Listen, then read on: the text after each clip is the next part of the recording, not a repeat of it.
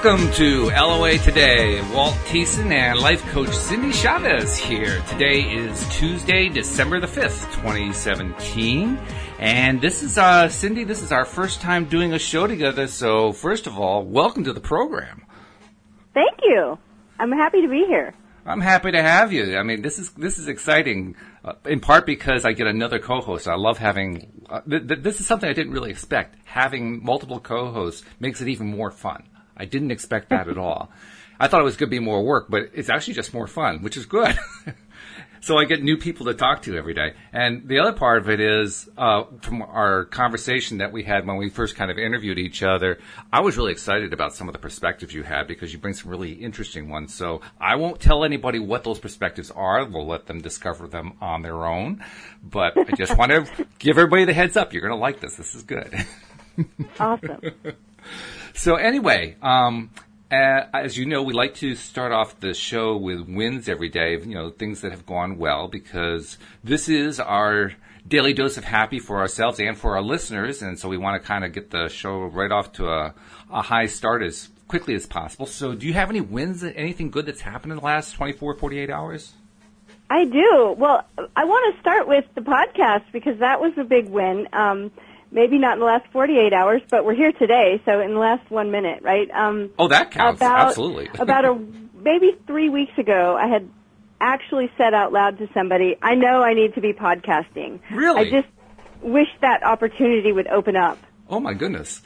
And then I got this invitation. Wow. And so that was, like, awesome. And then the other fun thing was, I don't know, most people, wherever they are in the country, I think, at least the maybe eastern half of the country, are familiar with the Trader Joe's grocery stores. Sure. If you go there and you bring your own, shopping bag, they give you a little ticket and you put your name on it.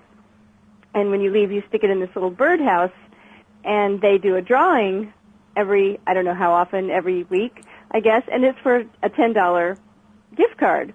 Well, we always bring our own bags, and we put that ticket in there, like, all the time, and we're always saying, we're going to win, we're going to win. And lately we've been joking, like, every time they give us one, we go, yeah, well, it's been 4 years since you guys have been here. But and they all joke, and we all joke that, we're going to win that $10. We're going to spend $10,000, but we are going to win the $10. Well, yesterday there was a voicemail, and we hadn't even got out of bed. We're in bed having coffee, and push the button, and it says, "Hi, this is so-and-so from Trader Joe's. I just wanted to let you know that you won a $10 gift certificate." And it was hysterical how much happiness that brought,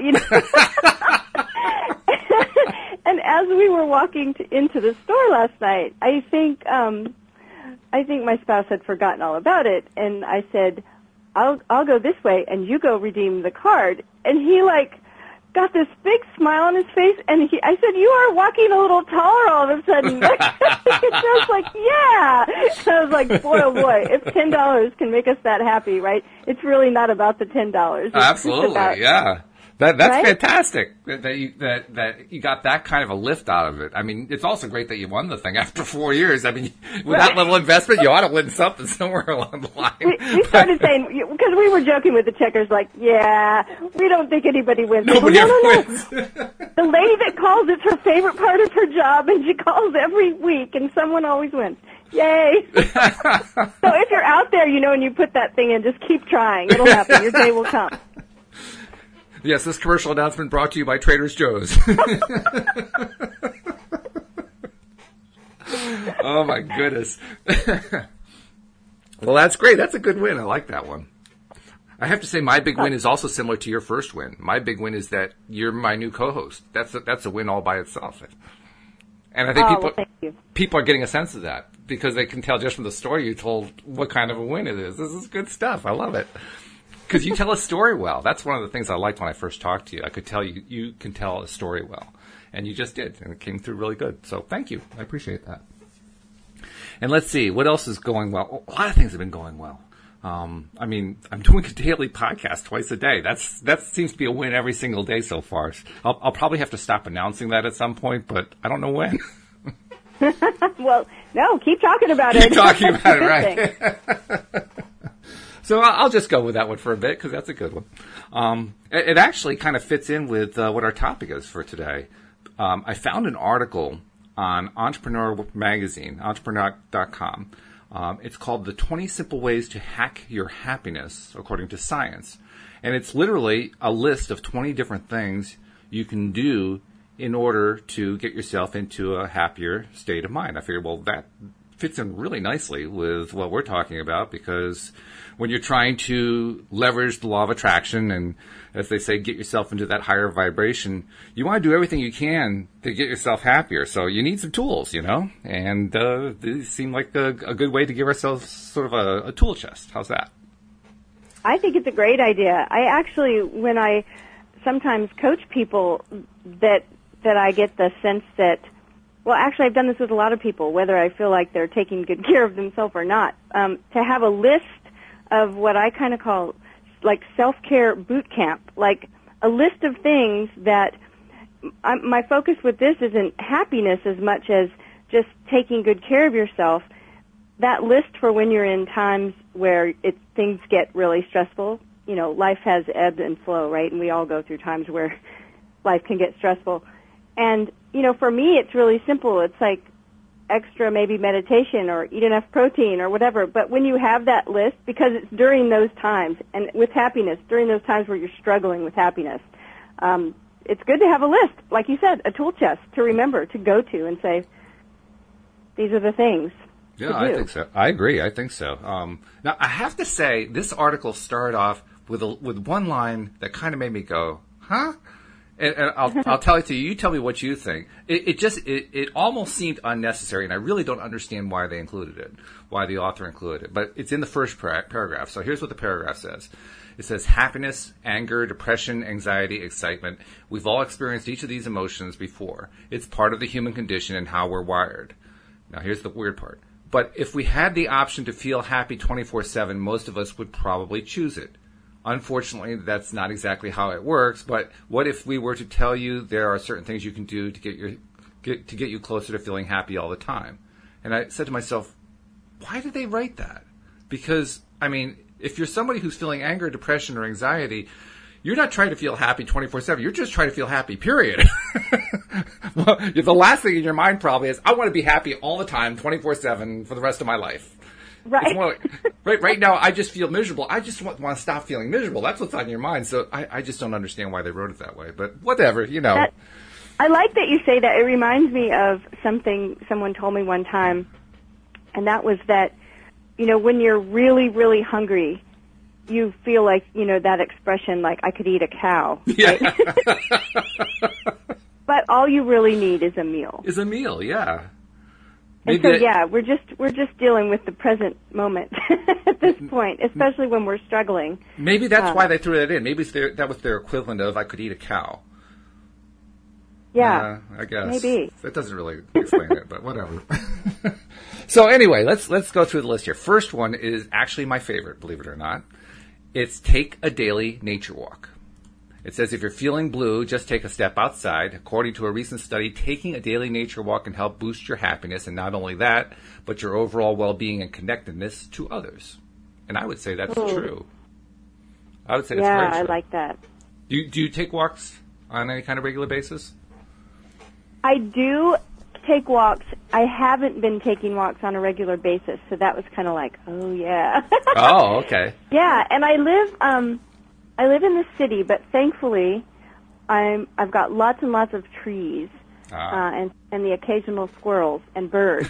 So I feel like I can still, it can still fall into the category of nature walk, right? Mm-hmm. Because there's stuff to see, clouds. Oh yeah. No, I agree, and I think it's just that it's the movement as well of walking. We don't have, our lymph system is what cleans toxins out of our body. Right. And our lymph system does not have a pump. The way our circulatory system has our heart to pump the blood through, our lymph system does not have a pump. It works on motion. So the motion of your arms swinging when you're walking, and the body moving, that rhythmic motion, that's what pumps the lymph system and helps us get rid of toxins. And so if everything is energy, then the toxins we're getting rid of in our body may have to do with toxic thoughts as well as other things, right? Interesting. Okay. So yes, we say yes for the walk. I didn't know that about the lymph system kind of pushing things out through activity. I didn't realize when I was taking a walk every day that I was actually, cleaning out the system. That was not the way I looked at it, but that's interesting. Yeah, I mean, it's really, really necessary. As a matter of fact, if you've ever seen those tiny trampolines, the little ones. Yeah. Rebounders, that's what they call them. They say that if there's someone that's physically unable to jump on one, like they're in a wheelchair or they're, unable to really have movement, you can put their feet on the rebounder and someone else can bounce. And it's just that little bit of bouncing and vibration in their body that will help with their lymph system. So really? It's important on a whole bunch of levels, and it definitely will help you feel better. I think the breathing, I heard someone say, if you can own your breath, no one feel your peace, right? So out there breathing, walking, moving. Gosh, I want to go for a walk now. The breathing is part of why I enjoy it so much. I also learned fairly early on, one of the reasons that I started doing the daily walks was at the time I was really very depressed and didn't realize it. And my wife, who is also a former psychotherapist, suggested I just get out among nature. And so I said, okay. Well, I went out among nature, now what? And she says, no. You have to go out and actually appreciate the nature. And I said, what do you mean? And she said, well, go, to borrow from the cliche, go smell the flowers. Actually study the flora and fauna. Look up close at a flower and look inside the flower and appreciate the beauty and the color and so forth. And then appreciate the blue of the sky and the puffy white clouds and how sunny it is and it's nice and warm without being overly hot, and enjoy all these different things and appreciate all of them. And I thought she was crazy, but I tried it anyway, and it's now one of my favorite reasons to go out and take a walk. So it's a nice bonus to know that I'm also cleaning out my system, but that's not why I do it. It's interesting what you just said about your wife telling you to appreciate, the color of the flowers and the white clouds and the blue sky. And because I have a little exercise that I sometimes do with people, or ask them to do when they're feeling like they need a lift, and that is to find something, and usually I go with a color. So look around and find a color that you enjoy. Maybe it's there on a pillow or your bedspread or wherever you are, your wall, to look around and see that color and appreciate it, and then appreciate it 10% more. It's just a grounding and centering kind of exercise. But what you said about appreciating all the colors outside is the same exact thing. I could also think of a way to make it easy to appreciate 10% more. Because if that feels like it's a little bit too much, you're not sure how to do it, here's a little trick. When you're walking along, have your color ready that you're going to go for, and just kind of keep it in the back of your mind. And then when you're ready to kind of zoom it into action, say to yourself, okay, I don't want to see yellow, and I guarantee you'll see yellow everywhere. I love that. So it's a color walk. A color walk, yeah. And you say, I won't see it. Convince yourself you won't see it, and it just like explodes in your face. It's just amazing. That's fantastic. You can actually do that with another person, too. You can kind of tease them and say, now, I don't want you to see any red in the room. And instantly they'll see red everywhere. Right. I'm doing it now. It's because of the way our brains are wired. We can say don't do it all we want to, but just by putting the word red in there or blue or whatever, that's enough. That just triggers the mind, and instantly we just spot it. It's like it's because of the way I can't think what it's called, but there's that piece of the brain at the base of the brain at the brainstem. That particular, it's the reticular activation. Reticular activation. Very good. Thank you very much. That's where all the filtering takes place. And just by doing all that, we actually affect the filtering. So that's why we end up seeing all this stuff. But it's a neat phenomenon. That's all I think about it. It's very cool. It is. So anyway, number 2, don't sweat the small stuff. I think it's probably good advice. I think it's really good advice And I think it's good that it's on the list. Yes. Well, I say that because, you know, the other half of that saying is it's all small stuff. That's true. Right? Don't sweat the small stuff. And you know what? It's all small stuff. And in the whole scheme of everything.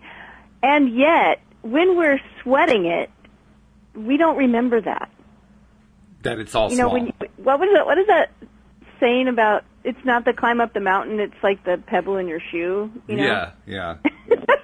Sometimes the big stuff that comes at us in life, we bow up and say, okay, we're going to have to deal with this. It's the little stuff. It's the small stuff that, like, makes us crazy sometimes. So we don't always remember that. It's a good thing to remember. It's a good thing to have as number 2 on the list. It is. Well, it's also interesting that you made the analogy about the pebble in the shoe. Because as a regular walker, you know, that does happen. You get stuff in your shoe. And the thing that's really amazing to me is I'll stop, I'll take the shoe off, and I can't see the pebble because it's so darn small that it's not visible to the naked eye. I can only feel it with my foot. I have to reach in with my hand and feel around until I feel some little variation. Oh, that must have been it. Why did it feel like it was 6 inches? That's really funny because it follows up with the nature walk, right? Yeah, it follows up with the nature. And by the way, when you're out there walking... It also shows how we make mountains out of molehills, because it's this little tiny grain of thing, and we're feeling like this big rock that's interfering with our ability to walk. It also is a great reminder that, well, you just remove the pebble and you feel better, so don't sweat it. Just get the pebble out. Right. Focus. Focus. Absolutely. In fact, it also says one of the longest-running studies on happiness done through the Harvard Study of Adult Development Unit at Harvard University followed a group of 724 men of different backgrounds over the course of 80 years. And what study discovered, what the study discovered is that the less people worried about small things, the happier they were. What a shock. And the study specifically found that as people aged, they tended to focus on what's most important to them and forget about minor things. So apparently we can actually learn over time not to sweat the small stuff, and it actually improves our behavior, and we do this. It's just part of getting older. Well, it actually sounds like we sort of do that automatically then, right? Right. Yeah, that's what they're sort of suggesting. Like we get things that now in technology, things that are smart, like they learn something about. Like we have a thermostat in our home that's like when we first put it in, it was learning. It was learning what we liked by how we adjusted it. Mm-hmm. Yeah. They say that when you play, like, video games, like the game Tetris, like your brain starts learning what works and what doesn't. And that's why, as you keep playing it, you can play faster and faster. Because your brain is figuring out, don't do this, do this. But it's sort of below the conscious surface. Oh, yeah. In fact... Right? So it sounds like what you're saying. They followed 700 and something men for 80 years. 724, yeah, for 80 years, right. And so there's this natural learning curve of learning how to drop the small stuff and focus on whatever's more important. So if we know that, like you said, don't look at the color red. All of a sudden, I noticed this red pencil in front of me. I have a red marker over here on my desk. Yep. Right? So if we know it, if we keep reminding ourselves, don't sweat the small stuff, it seems like that would help our learning curve go a little quicker. That plus our ongoing experience, the longer we live, the more experience with life we have, including the downs. And we begin to realize over time the downs really aren't as bad as they seem. It just becomes part of our learning, really, you know? Yeah. But you also mentioned Tetris. Are you familiar with Sean Aker? I don't know the name off the top of my head right now. Sean Aker was a student and grad student at Harvard University and worked with some of the leading professors in the Department of Positive Psychology at Harvard. He's well known for a TED Talk that he gave. It's about a 10, 12-minute TED Talk. And if you want to look him up in TED Talk, TED.com, his last name is Achor, Sean Aker.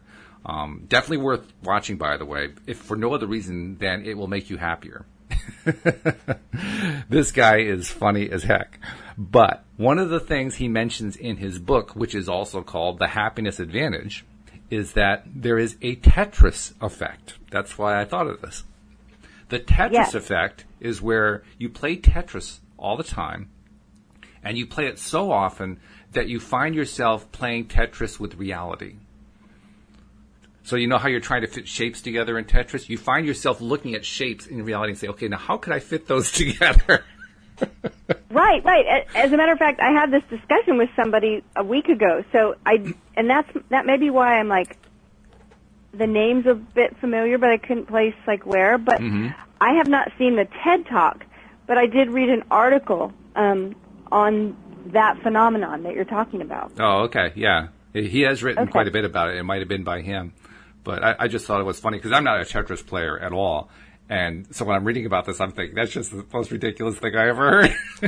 Well, here's the thing that's funny is that I read I think it was in Tim Ferriss's book, but it wasn't him. It's a book that's a compilation, and he was quoting someone else saying, and I can't remember who she was, but saying that if you play Tetris for 10 minutes before you go to bed, before you go to sleep, that the part of your brain that gets, we call it over here the hamster wheel, it's when you can't sleep at night and you're thinking about too many things, too many thoughts, maybe worrying about things, but that kind of constant stream of that, the part of your brain that plays Tetris is not that part, so it kind of shuts that down. And the article said if you play Tetris for 10 minutes, you will sleep much better. So I'm teasing him constantly because he began playing Tetris 10 minutes before he was going to go to sleep. And I'm going, it's been 30 minutes and you're stressing out over there about the score. He's like, oh, God, it's getting harder. And I'm like, I don't think this is how it's supposed to go. I thought it said 10 minutes. But see, when you're someone who's really competitive, you have trouble turning it off before you've won the game. So we did the whole study on the Tetris phenomenon, and it's very interesting. So I guess the 10 minutes only works if you're willing to stop playing even though you haven't finished it after 10 minutes. That's what I keep saying, it's like, because you play until you can't play anymore, and it usually takes, maybe 20 minutes, and I'm thinking, wow, you have to stop. That might be really tough. And I could say, yeah, it's tough for you. It might be tough for me. I haven't tried it, so that's funny. That is funny. So anyway, number 3 on the list is cultivate close relationships. And that makes a lot of sense. It says the Harvard study of adult development also found that close relationships to family, spouses, and friends was a major mood booster. And they discovered the importance of developing positive relationships and tuning out negative ones. Well, I don't think I needed a Harvard study to tell me that. Close relationships do make a difference, provided, I think I need to put a proviso in here, provided that it's a healthy relationship. If it's an unhealthy relationship and you're close to it, it's probably not going to boost your mood all that much. Exactly. No, true. And also where it says, positive relationships. In other words, when you're with people that you want to be with. Yes. People you're having fun with. Totally agree with that. I mean, as humans, we are small group primates. We are wired for connection. We do better in groups. And so, that's how we're made. So, of course, we're going to function at a more optimal level if we're making those connections. In fact, now that I think about it, Sean Aker was the one who I heard from who said that he started citing a number of studies that showed that your social connectedness is your greatest predictor of happiness and success in life. Oh, wow. Yeah. Interestingly enough, if you're somebody who is success-driven because you work hard, that's only about a 10% predictor of happiness. Isn't that interesting? Yeah, say that again. If you're a hard work, success-driven person, in other words, you want to achieve success and you believe you have to do that through hard work, it's only a likelihood of 10% that you'll actually be happy doing that. Oh, got it. Yeah, I totally. I'm in agreement with that. My motto is easy peasy. But the flip side isn't what you would think it is. It isn't that you want to not work hard or whatever. It's that actually happiness is a better predictor of success than the reverse. Yes. Agree. In fact, and also, I'm wondering how that ties into the cultivating close relationships. If probably a lot. That's an indicator of happiness, and the, working as hard as you can, because people that work really hard often, we can label them, but, workaholics or whatever you want to call it, often their relationships suffer because of it. Absolutely. Yeah. And I think it is true that the degree to which you're socially connected is going to be a reinforcer of the happiness leads to success thing. Although the survey, I don't remember all the details of the survey, but from what little I remember, not the survey, the study that was done that Aker was referring to, the study was simply about individuals doing stuff and starting from a perspective of happiness before they try to do stuff. And so it wasn't really measuring social connectedness at all. So I guess perhaps that's maybe like the fly in the ointment. We aren't really sure how much it affected it.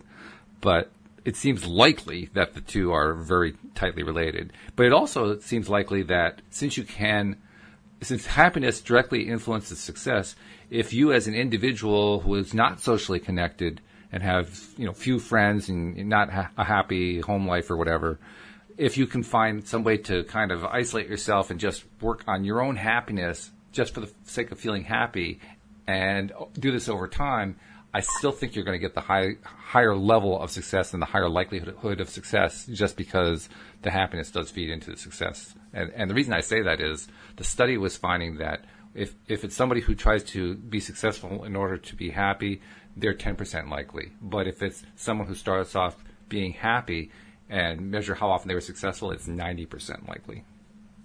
That's such an awesome metric. Yeah, it really is stark. I mean, believe it or not, the likelihood of being successful by being happy first is higher than the likelihood of getting cancer from any of the different cancer indicators they have by like twice over. Goodness. Yeah. Well, it makes sense though, because if we go back to, law of attraction, if we go back to everything is energy, and that we're creating, our future with our present. Yeah. If that's what we're looking for is happiness, we're talking about the nature walk and appreciating. Mm-hmm. And, people work hard a lot of the time. I mean, it's not always about money. Sometimes people have a goal they want to accomplish, or they're working towards some great work that they're doing. I understand that as well. Sure. And yet a lot of times it's because we live in a culture, society, world where everything pretty much costs money. And so we think, well, if we can make enough money, then we can have these things that'll bring us happiness. And it's so the other way around. It really is. In fact, it really is. You're making me skip ahead. Oh, okay. Number 4. I think we're on 4. We are, but I'm going to skip ahead. I'm going to find that one because it directly addresses what you're talking about. Let me see if I can find it. There's 20 here, so you got to give me a second to find it. But let's see, where is it? Probably get back, spend money. Oh, yes. Number 10, spend money on experiences, not things. Nice.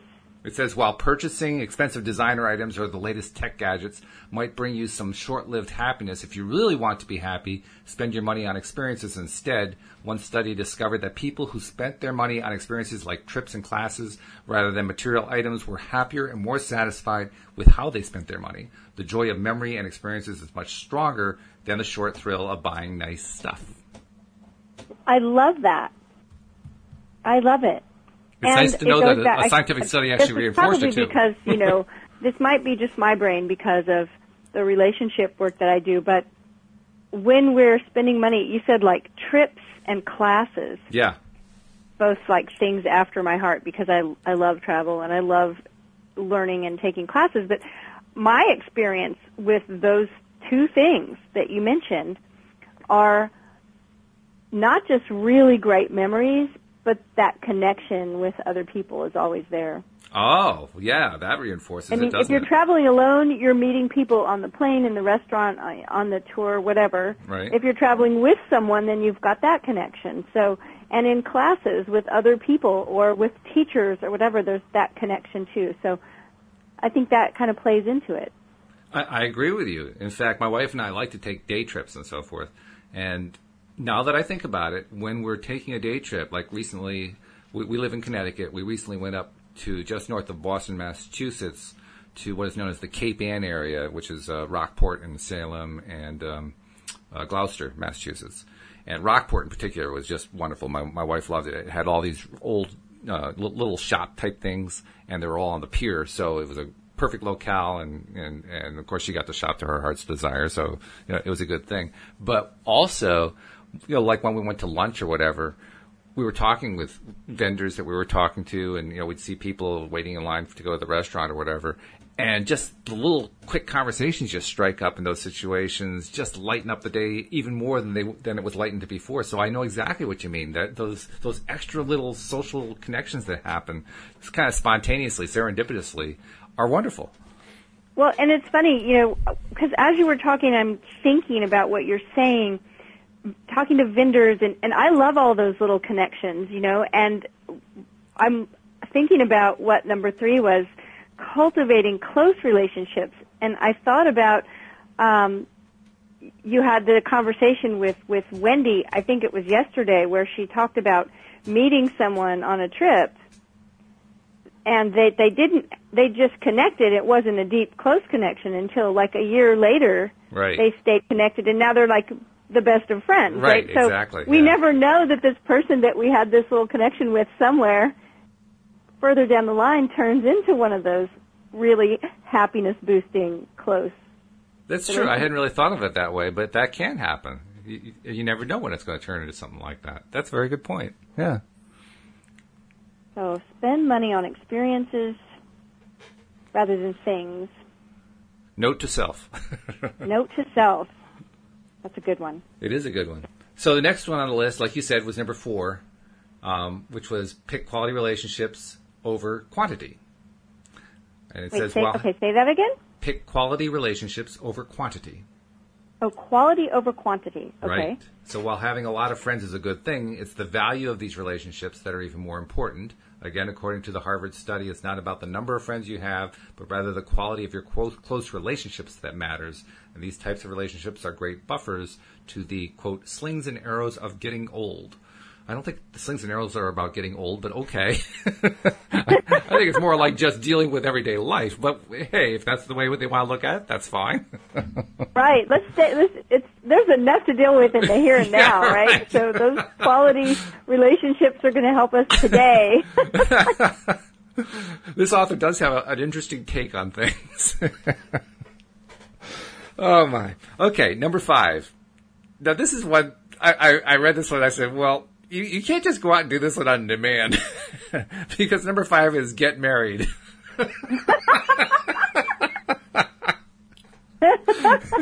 Well, that's kind of funny, right? It's like, that's funny to have on the list. Yeah, right.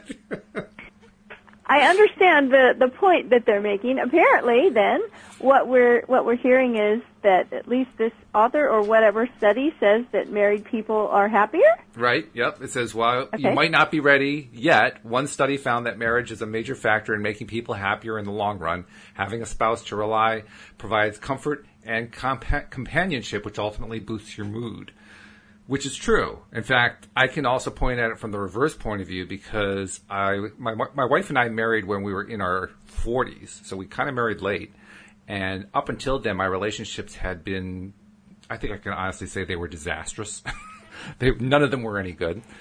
And so throughout my 30s, it was always a struggle to find some ways to feel happy. And it's not surprising that even after we married, I was still dealing with undiagnosed depression, shall we call it, because I had so much experience with it over the years. Well, and I think this is a really important point to make, and that is, number 5, get married. Yeah, well, you're saying, and I'm saying, both of us are in really happy place with that now, but both of us, sounds like, in the past have been not. And I mean, I was married for over 2 decades in a marriage that wasn't happy. Yeah. And it was not boosting, that relationship was not boosting my happiness level. Which, by the way, was my motivation for not getting married early on. Because I saw so many damaged marriages, and I said, I don't want to be a part of that. Yeah. Right. Well, and I mean, the divorce rate is high. And so we know that there are plenty of people that grew up in homes where the marriage that was modeled for them wasn't happy. And That's so, right. I can understand where a lot of people may go, yeah, I don't want any of that. Like I grew up in a home where my parents weren't happily married, so yeah, I can do without it. And yet, that's why it's so important to pay attention to our own happiness level and to be willing to make the boundaries that keep us in a place of being happy and to cultivate healthy relationships, because a healthy relationship is the best thing ever. Oh, yeah. I mean, it is, my healthy relationship it's number one on my list of the best thing in life. So that's where we want everybody to be with their relationship. If that's where your marriage is, then yeah, it can move to number one right before the nature walk. That's true. Yeah, that's true. It shows how important. On the other hand, yeah, we can have a whole conversation sometime about relationships and law of attraction, or maybe we can have 10 conversations about it. Well, we certainly can't. I mean, Tom Wells and I had one yesterday morning about relationships. The whole show was about relationships. So yes, it can be done. And in fact, we didn't cover 1/10 of it, I don't think. So absolutely. But the thing that occurs to me is that when I'm thinking about this topic, getting married, it isn't so much about the getting married. It's about building a positive relationship, like you were talking about. And when you're looking at building a positive relationship, the first thought that comes to my mind, and I just kind of heard it in my head as you were saying that, is what they talked about in the movie The Secret, in the book as well. In that movie and in that book, they talked about if you're trying to rebuild a relationship that's kind of fallen on hard times, so to speak, you want to spend as much time as you can focusing on what you appreciate about the other person instead of ranking on the stuff that's driving you nuts. And if you can do that, if there's enough material actually to work with there, you can not only rebuild your own attitude, but your partner ends up picking it up too, kind of vicariously. And in that sense, the law of attraction comes in and helps rebuild your relationship with you. And really, when you're talking about that, that's actually how you build relationships in general that are healthy relationships. You do it by appreciating the other person and feeding into them, giving them energy and turning it into a mutually productive, mutually supportive system. Isn't that what the nature of a healthy relationship is?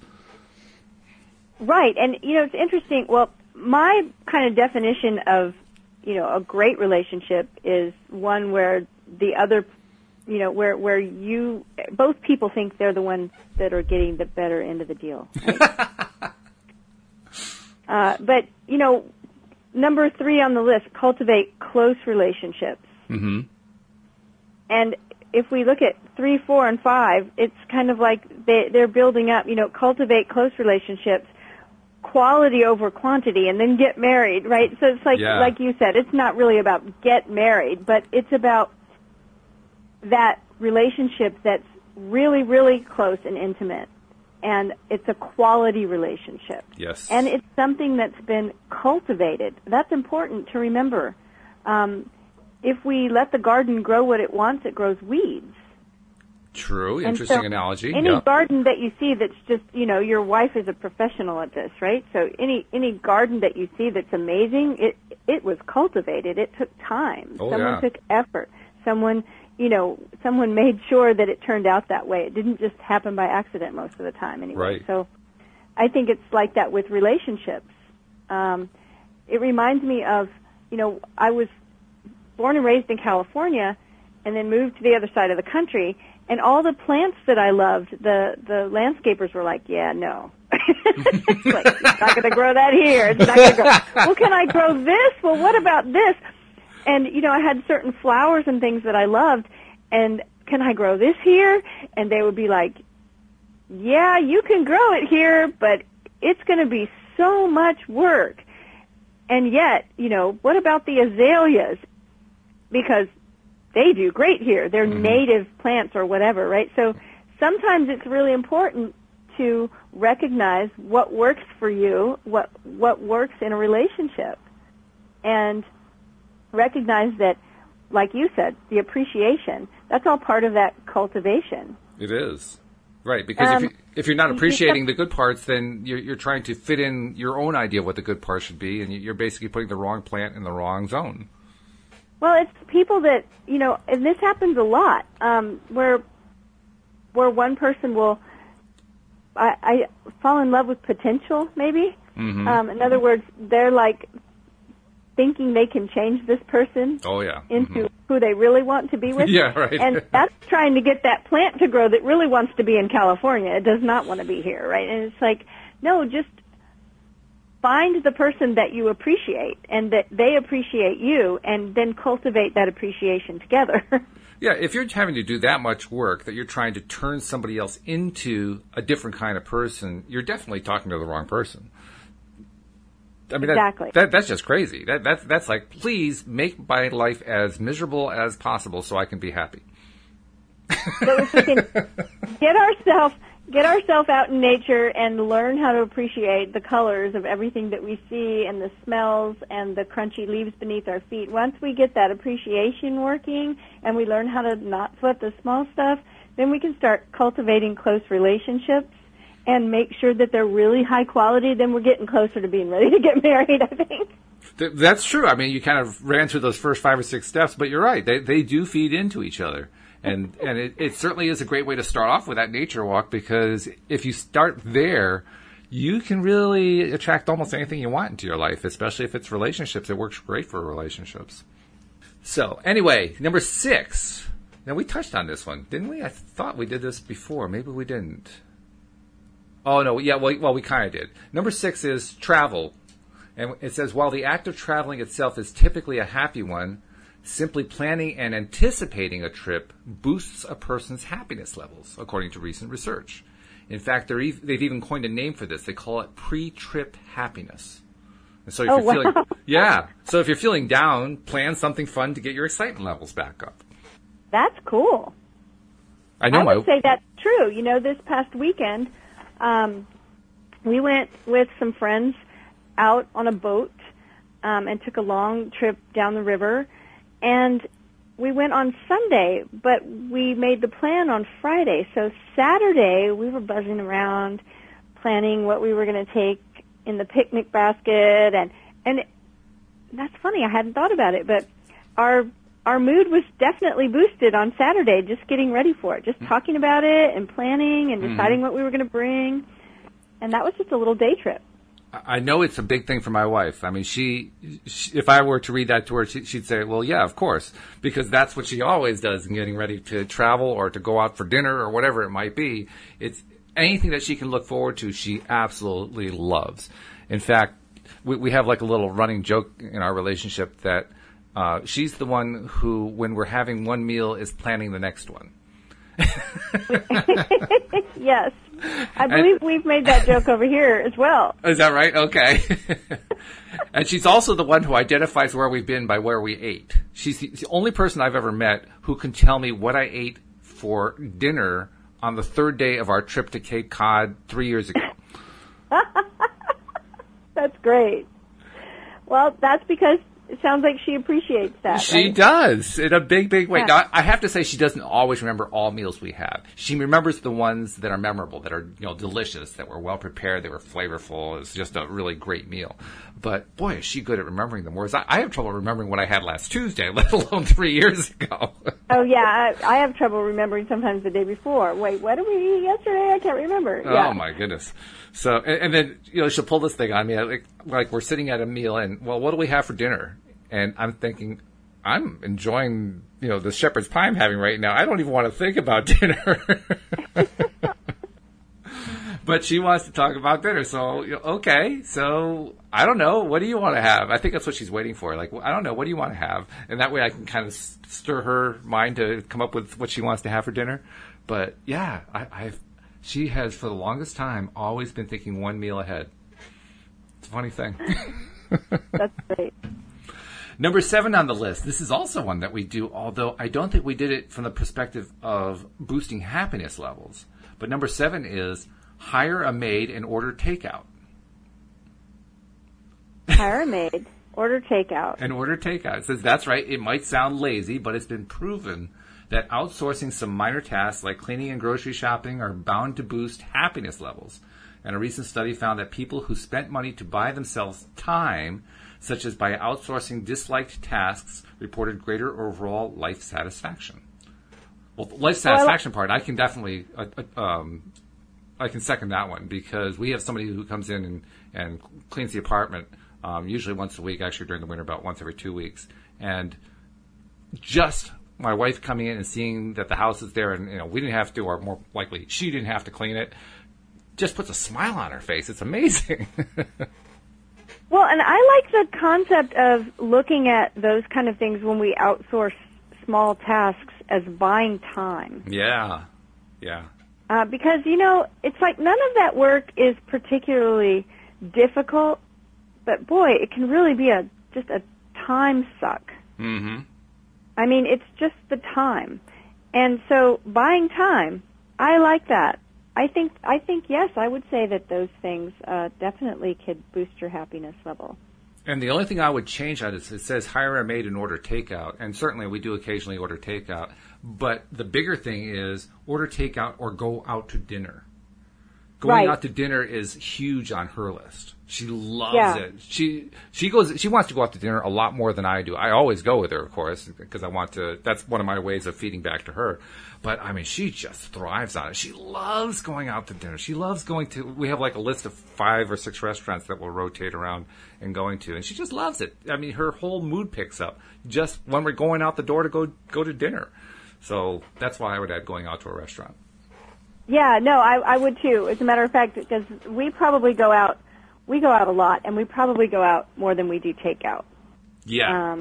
But takeout is good too. You know, Sure. Sometimes you don't want to sit in a restaurant, and it's like you also don't want to come home and stand in the kitchen any longer on those days when you've been out and either working hard or playing hard. And it's That's like, right. okay, let's just get takeout. Yeah, I could see how that works. Yeah. Well, all But that buying certainly. time, I really like that. Yeah, getting time back. Yeah, buying time. And I think as our life is going on, we're looking for all kinds of ways to buy time.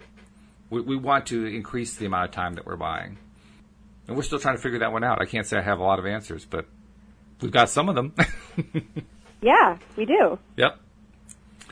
What's number 8? Number 8. Okay, this is where we have to check to see what the age range of our listeners are, because number 8 is get romantic. It says Get romantic. Get romantic. Okay. It says research has found that having sex frequently has a direct positive effect on people's happiness levels. In fact, people who have sex once a week are found to be substantially happier than people who have sex once a month. However, it's not all about the sexual pleasure. In fact, it's the connection that you're making with your partner that truly affects happiness. So that paragraph, where did I see this? Maybe New York Times. It was in the past couple of months. But it said that the happiness level, that the once a week was that was the peak, and that people that had sex more frequently weren't any happier. Really? They may be the same. It didn't drop. Mm-hmm. But that's where it sort of reached a peak happiness level. So it's the optimal level, shall we say? Yes. Okay. Okay. Yeah. Very interesting. Number 9. Oh, this fits in perfectly with what you and I talked about before the show. Get the right amount of sleep. Yes. Oh, my goodness. I have to say, I have never suffered with insomnia until the past year. And, I have such a better appreciation now for really good sleep. Because if I have 3 nights, I never have trouble falling asleep. I fall asleep so fast, it's like light out, head on the pillow, gone. But then sometimes a few hours later, I'll wake up. Mm-hmm. And if I have a few nights like that in a row, it's like my level of functioning just really drops. And then if I get one good night of sleep after that, I wake up and I feel like a miracle happened. I feel like $1 million, like I could take on the world. I'm just ready to do anything. My brain starts creatively thinking about new projects, and it's amazing, and I always think, oh my goodness, like, sleep is a miracle. I'm totally on this one, understanding how it can not just boost happiness levels, but just the feeling of health and vitality and creativity, and being able to not sweat the small stuff. Just all kinds of good things happen when we're well rested, and a lot of people are not well rested. I always say, as a coach, if I have someone call me, and this doesn't happen often, but it happens often enough that I have this in my toolkit, this one question, and when someone calls me and they're like really having a meltdown, that's my first question is, are you sleeping? They always say no. Good question. Yeah, Very good. It's important. Yeah. Sleep deprivation is a form of torture. It is, really. I hadn't thought of it that way, but it really is.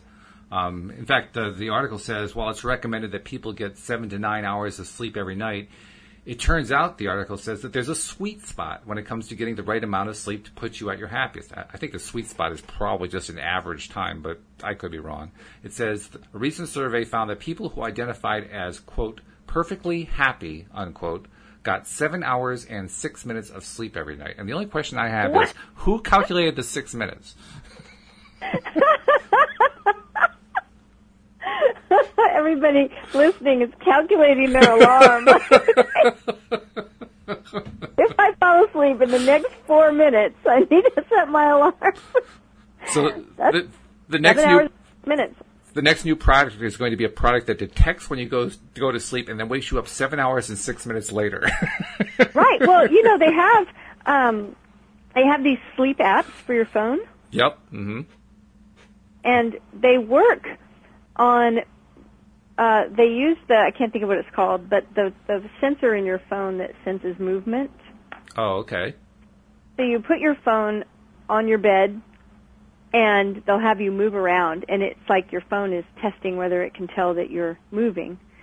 And what it does is that you give it a range. So you'll say, I need to wake up before 8 o'clock.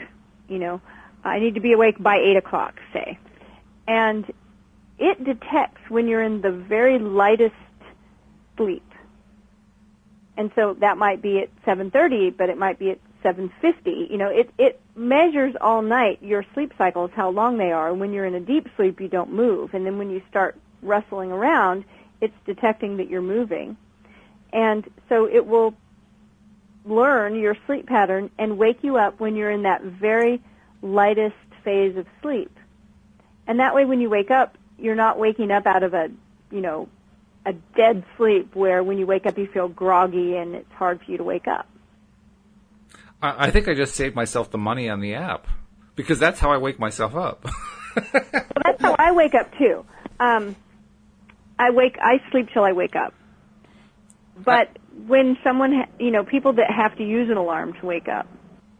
No, I understand, but what I'm saying is, even if I know I have to wake up at a certain time, there's a piece of my subconscious mind that knows I have to be up by 7 or whatever it is, and even anticipates the alarm's going to go off at 7, and invariably. Oh yeah, me too. I very rarely have I very rarely set an alarm, but like today, I set an alarm because of course I didn't want to oversleep, and I still woke up, before the alarm went off. But my point is not my normal time. Not only did I wake up early enough, but my body wakes up and says, "Okay, open your eyes now." When I'm in the lightest sleep, I can literally feel it. I'm in light sleep now, and I can feel myself moving around, so I know I'm in light sleep, and so that's when I wake up. So that's why I'm saying I don't need the app for that. That's an awareness thing. Like I think anybody could do that.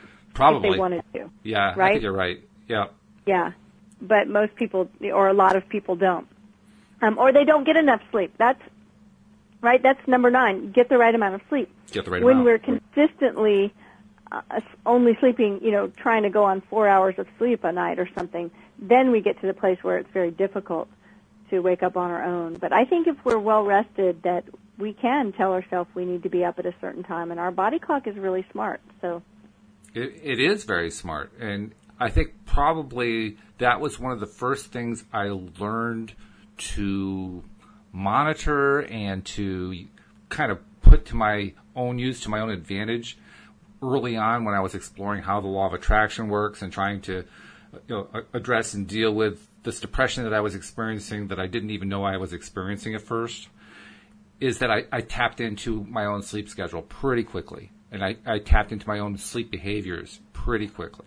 I'm not saying that's going to be true for everybody, but that's the way it was for me. So I guess that's why I don't feel like I need the app. But hey, if you need the app, it's there. That's good. I didn't know that they had invented that. Well, it's all amount of focus and awareness, where we put our focus. I mean, that's one of the big keys with law of attraction. Sure. Right? Yeah, that's true. And it's kind of like that exercise where if you bring your attention to your right hand and you keep your attention on your right hand until you can begin to feel something, might be a buzzing or a throbbing or a warmth or something. And what's interesting is that the first time you do that, it may take a while before you can actually feel it. But if you do that as a meditation exercise on a regular basis, very quickly, within days, you'll bring your attention to your right hand and immediately be able to feel energy in your hand. So it's the same thing. You told yourself, I'm going to learn about my sleep cycle, and you learned it. I'm not sure if I did it consciously, though, because especially when I was back in that time frame, I did not have good sleep patterns. It's not like I had to get up early all the time because I was self-employed, so I could pretty much get up when I wanted to. But one of the biggest patterns I had for the longest time was I would have one night where I could hardly sleep at all, toss and turn all night long, and then the next night I'd sleep deeply. And then the third night I would be somewhere in between, and then I'd start that cycle again. So it'd be one night of sleep deprived, one night of deep sleep, and one night of okay sleep. And that's not, I mean, it's not a terrible cycle compared to some people who are sleep deprived all the time, but it's not ideal either, So I think I just kind of fell into monitoring it just because, well, it's there. It wasn't like, I'm going to deliberately control and understand my sleep cycle. No, that wasn't it. It was, I'm just tired of being tired. I just want to feel better. Well, that's how it usually starts, right? We get to a point where we want things to change. Yeah. I always ask the question, have you suffered enough? Yeah, that's right.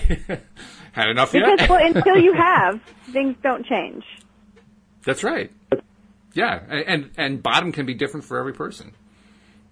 True. It can take a long time to bottom out, depending on how addicted you are to whatever the pattern is that you're doing. But it's that one, it's the moment that you decide that, okay, I've had enough of this. It's time. Whether it's a big thing or a little thing, it's like I'm ready for a shift. And that's when you're on the way. Well, we didn't get through all 20, but we got through half of them, which I think is pretty good. I'm proud of us. Yeah, that's actually pretty good progress. Maybe I'll bring them up with Wendy and we can finish the other half, or maybe you and I can do them tomorrow. I'm not sure which, but one way we'll finish up the rest of them. But before we say goodbye to everybody for the morning, why don't you let people know who might be interested in your coaching service? How can they get in touch with you? Oh, well, they can find me on the Internet. My website is my name, CindieChavez.com. It's CindieChavez.